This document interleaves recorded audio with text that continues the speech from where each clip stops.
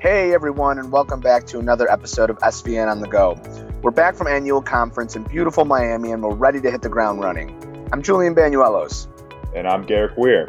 Thank you for joining us for this episode of SVN on the Go, a bi-weekly podcast for commercial real estate professionals and leveraging the power of SVN's unique platform. Today we're sitting down with our newly crowned Rookie of the Year, Brian McCann, out of SVN Three Rivers Commercial Advisors in Pittsburgh, Pennsylvania. Brian combines his MBA with his unique background as an attorney and an FBI agent to gather information, analyze financials, and negotiate deals. As an investor himself, Brian's legal experience, knowledge of the Pittsburgh market, and ability to conduct complex financial analysis allows him to guide his clients on all investment matters. Brian spent 11 years with the FBI and applies the motto of fidelity, bravery, and integrity to the customer service he provides to those he represents. Thanks for joining us today, Brian. Hey, my pleasure. Thanks for having me. Absolutely. So, yeah, just kind of starting off, tell us a little bit about yourself and a little bit about your background. So I would say that I probably have one of the more oblique entries into the world of commercial real estate. Long and short of the story is when I was like most 4-year-olds who knew exactly what they wanted to do with their entire life, and I wanted to get into cyber patent law. And so I went in, obviously after high school, went for computer science undergrad at Duquesne University in Pittsburgh, and then went on to law school. And I quickly realized that when I got into cyber patent law, that it probably wasn't what I wanted to do for the rest of my life. So I apologize to any other cyber patent attorneys that are out there, but kind of learned that it wasn't for me. Got into my second year of law school, actually, and I was actually a volunteer firefighter at the time, and a group of us used to get together, on Saturdays just for breakfast. And I was kind of complaining that, I had this great plan, and now I didn't know what I wanted to do with my life. And one of the volunteers was actually an FBI agent, and he kind of grabbed me under his arm and said, "Here, I know what you're going to do for the rest of your life." He's like, "You're going to join the FBI." And so, long and short of the story, after about a year-long application process, I actually graduated law school. The week after I graduated, I got a phone call to report down to Quantico. And for the first 11 years of my professional career, I was an FBI agent doing counterterrorism and counterintelligence. So during that time frame, toward the last few years of that, I started getting into investing in commercial real estate myself. I was buying, at first it was just how many people kind of get into it. As I was moving around with the FBI, I would hold on to houses that I own and rented them out. And then finally I was up in New York, and I started making a little bit larger purchases down in Greenville, South Carolina, with a group. And then eventually being from Pittsburgh and seeing the renaissance that was happening back here in the Steel City, wanted to move some of that capital back into the city. And so we started investing in Pittsburgh, and I was actually buying from SVN, and was really impressed with the culture that SVN had and the individuals in the Pittsburgh office. And at some point kind of in my federal career, I kind of learned that I don't think I was going to learn, or I shouldn't say that, but in that way, but I kind of felt like the opportunities to learn were greater on the outside. And I wanted to take a chance of going outside the government into the private sector, while I was still young enough to kind of be able to make that transition and to have a second career. So about a year and a half ago is when I decided to make that transition. SVN offered me a home back here in Pittsburgh, and I took it, and that's kind of how I got into commercial real estate. So it was a little bit of a different path than a lot of people take. That has to be the most unique background at least me personally, that I've ever heard. That's incredible. Well, thanks. Yeah. I've had a lot of people help me along the way, and it's been great to kind of work with them. And I've been lucky and fortunate enough. A lot of luck came in, especially SVN and they've always had a good place in my heart for taking a chance on me, because I didn't come from a background of commercial real estate experience. So besides just a little bit of the investing, but it's been a lot of fun. Brian, this question wasn't on the ones we sent over before, but I'm just curious. Do you find that anything that you kind of learned or honed, any skills that you honed in the FBI, translate over to commercial real estate? Absolutely. I mean, I think the number one thing, the number one in the FBI, the number one thing that we did, the thing that we were really good at, was talking to people. Talking to people, being able to make assessments, sometimes with limited information, knowing when to dig in to get a little bit more information. And really, there's a high correlation to commercial real estate. The thing I love about commercial real estate, it's still very much a relationship business. If you look in the world of real estate in general, residential is moving very quickly to technology and the technology disruptors. And commercial is facing some of that as well. But the interesting fact is that commercial clients tend to be repeat clients multiple times a year, as opposed to on the residential side. So the relationship, I do not believe will be taken out of commercial real estate for many years to come. And that really was the bread and butter of what we did in the FBI, whether you talk about just meeting people, talking with potential subjects or suspects, potential victims, human sources that we used to work with. All of that had a high degree and a high correlation from just being able to sit down across the table to gain trust and confidence, and to be able to get information and be able to use that information in a productive way. So I think there's a high degree of overlap where most people would otherwise think that there would not be. And then there's the analytical approach, obviously, as well. We did a high degree of analytics on a lot of the information we used to work with in the Bureau through multiple different things. That actually correlates over to be able to sit down and run analysis, not only of your marketplace, but on finances, and kind of be able to be there. So there's a lot more overlap than I think people realize. Yeah, definitely. And you mentioned earlier that you just came into kind of the commercial real estate world full time about a year and a half ago. What did you do to land your first deal? So really, it was relationship. I mean, I think this goes, to a lot of, the ways that I think you approach it, and that's just getting out in the marketplace. So, Solomon will probably beat me up for saying this, but I probably didn't go the traditional route of, building a database and just prospecting through calls. My first deals became through relationships. Just being out involved in the community. I always use this, this was a piece of advice that was given to me, and I use this a piece of advice for everybody else, is when someone asks you how your day's going, we usually always respond with fine or good, how's your day going?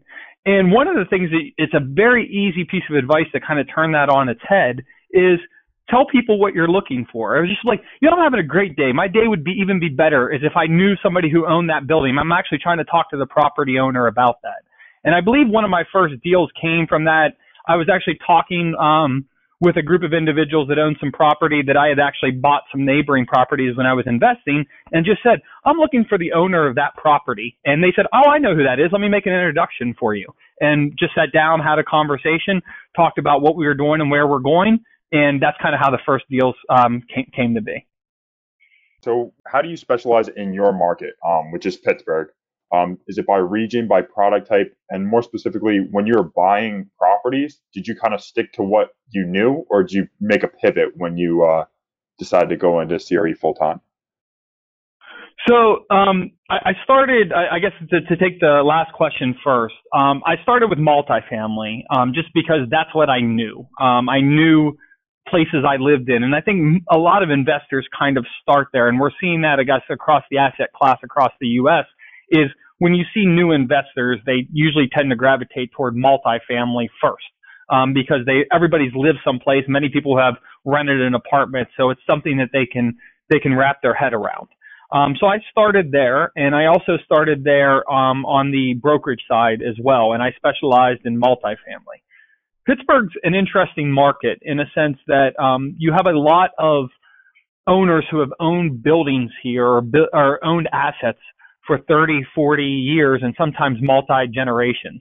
And so what I learned is I take a very much of a relationship first approach to brokerage. And in that, it's kind of had me kind of pulled me into being a generalist a little bit more than probably I would have liked. In a sense, I started off selling to multifamily. Well, the same individual has some raw land over here, and they have an office building down here, and they've got an industrial building down here. And that happens a lot in this market. So that being said, we've been trying to refocus, and we're spending the last part of last year and the beginning part of this year. We still do multifamily because we've actually built up a pretty good database of multifamily owners and multifamily buyers. So there's still a lot of business to be had there, but the team we're building out right now is primarily focused on office. And it's not by geographical region, just because the MSA of Pittsburgh is not overly large. It's for the city. So we are kind of focusing on multifamily and office. And that on the office side, what we've done is we've actually incorporated a leasing team right along with the investment sales team, because we found that that was the best way to gain entry. We didn't have a leasing team in the Pittsburgh SVN office, so that was actually boxing us out a lot on the investment sales because they had the relationships with other brokerages that were doing the leasing, and if they were doing a good job when it came time for a sale, that same brokerage would get the opportunity for the sale, and they had the inside track. So we're trying to actually take that same model as actually building that leasing team out so that we're gaining that trust and confidence of the ownership group, working very hard with them so that we actually have the inside track too when it comes to for time for sale of that asset. Yeah, definitely. And you talked about working with the leasing team, doing multifamily and office.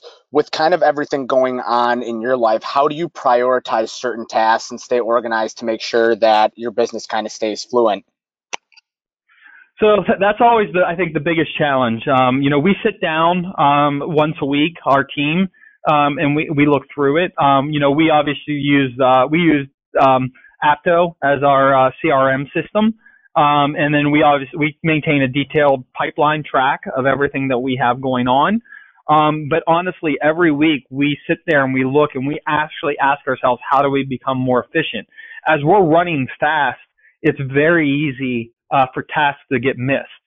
I'd rather have that problem. I'd rather be running so fast that we're always constantly asking, how do we become more efficient, that we don't miss something, than having the other problem is having so much time on our hands that we don't have enough work to keep ourselves busy. So it's still an ongoing challenge. We're always looking for ways to refine our business, to be more productive, to leverage resources. A lot of times, we've looked at it and we just said, hey, we've got too much work here. It's time to bring on another team member to kind of help out with that. So one of the big ways that we're looking at it is really to go at scale. We know that we can't scale alone, so we always look for good team members to potentially add to our team to make sure that the client is getting the top level of service and that we can continue to move things forward and continue to grow. Yeah, that's pretty incredible. And sorry, I'm gonna add something in here too, Garrick. You talked about sometimes adding a new member to your team. When you guys do that, is it kind of a group decision of something that you're looking for specifically, or if one of you needs some help, do you guys do it that way, or is it just a team decision on who you bring on? It's definitely a team decision. So we look at it. I mean, when I first started out, the good thing is just being out in the community, talking with people. I love to be out and, as they say, getting to belly. But we needed to make sure that the first thing that we needed to do is make sure that we had a good pipeline, that we were hitting our prospecting numbers. So the very first team member that I added was someone who was extremely personable, extremely good on the phones, and we kind of added that in. And then ever since then, it's always been a team decision, where we added our next individual in who was really good on that tenant rep side, and working with tenants and working on the lease side. And that was a team decision to add them. And then adding the next layer, somebody is helping with the administrative day-to-day, making sure that we're all staying on task and making sure that all the balls that are being juggled in the air don't get dropped. And if they are dropped, to get picked up as quick as possible. But those are always team decisions. We try to approach everything as a team, and moving things forward and empowering people as much as possible to kind of make those decisions, and know that they have equal input and say on that team as we move things forward. Yeah, that's a good point, Brian. So in your mind, what differentiates SVN from the competition? And I guess you could answer, you're quite unique where you can answer it in two ways, because you were a client and now you're a team member. So I guess you could take it from either side, or both. Yeah, I think I mean, we preach it. It's our number one value. We create amazing value through collaboration. And that's it. The ability to sit down and pretty much work with everyone, and to get creative. I think that's the interest. It's not just collaboration. We always talk about with the rest of the brokerage community, but I can't tell you the number of deals that we were able to put together because we're able to sit down and work outside the box. I've been on numerous calls with, clients' attorneys or clients' accountants or clients' financial advisors. And it's kind of getting outside that normal realm. There's the transfer tax in Pittsburgh is pretty difficult and challenging to work with. This year it's 5% on a transaction. Just for selling a property, just the tax on selling the property is 5%, which is split equally between the buyer and the seller. That's challenging for many deals and many large deals where you have that additional outlay of capital. We worked with attorneys. We worked with the city. We worked with different individuals and kind of coming up with unique strategies to kind of minimize that burden and different strategies that we can employ. And I think if it wasn't for that SVN culture of, hey, be willing to pick up the phone, be willing to work with everyone, not just your client, but with everyone who's in the potential community, and come up with solutions, and come up with different ways that things can be structured, those deals would not have happened. And I think that's where we bring value to our clients and to the entire communities we live in. And I think that's the key, is not just only bringing value just to get a deal done, but also providing value to everyone that's around us, and people really look at us as a resource and for ways to think outside the box and move things forward. Yeah, that's a good point. And we know, and for those of you that attended the SVN annual conference in Miami, we know that you won the highly coveted Rookie of the Year award, had a great year, and you've been doing everything kind of the SVN way and the right way. So looking ahead to next year, what are you most excited for personally? I think in the next year, it's honestly just continuing to grow. And, one of the things I used to do a lot in my prior life was actually teaching and training. And the Pittsburgh office is expanding, and it's great to be able to help others and kind of mentor others. I know a few people have reached out after the conference, which, I was lucky enough, had a good year. Some of it might have been through skill, but I think most of the stuff of it was probably pure dumb luck. And some people have reached out and wanted to chat and kind of just talk about my first year in the business. And I'm happy to do so. I think that's one of the great things, is if, you're able to get lucky enough to have a little bit of success, especially in the beginning, is to be able to share that back. So I'm excited to continue to work with my team, with the Pittsburgh office, and honestly with all of SVN as we move forward. If there's any way that I can help or contribute, I think that's some of the biggest, the value is being able to give back. And then obviously we hope to continue to grow our practice over the next year as well. You've already, spilled so much knowledge and, nuggets of advice that advisors could take and implement today in their business. But wrapping up here, do you have any final words of advice for someone who's just getting started in the business? Yeah, I think, and this is kind of, it's probably becoming cliche now, but it's take action.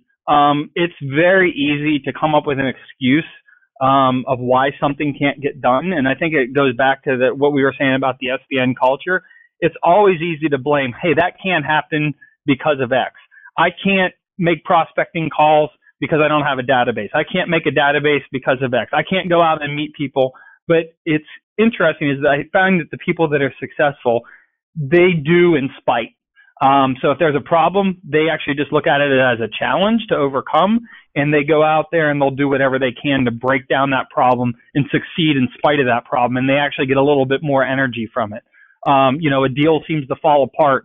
Do you go the extra mile to see if you can kind of save the deal and put it back together? But I think the biggest thing is just take action. Much to the chagrin of others, some people say, oh, you can't call that person yet because you don't have enough experience. Well, why? Take the action. Take the call, make the call that maybe you're a little nervous to, or that you shouldn't because they're a big player.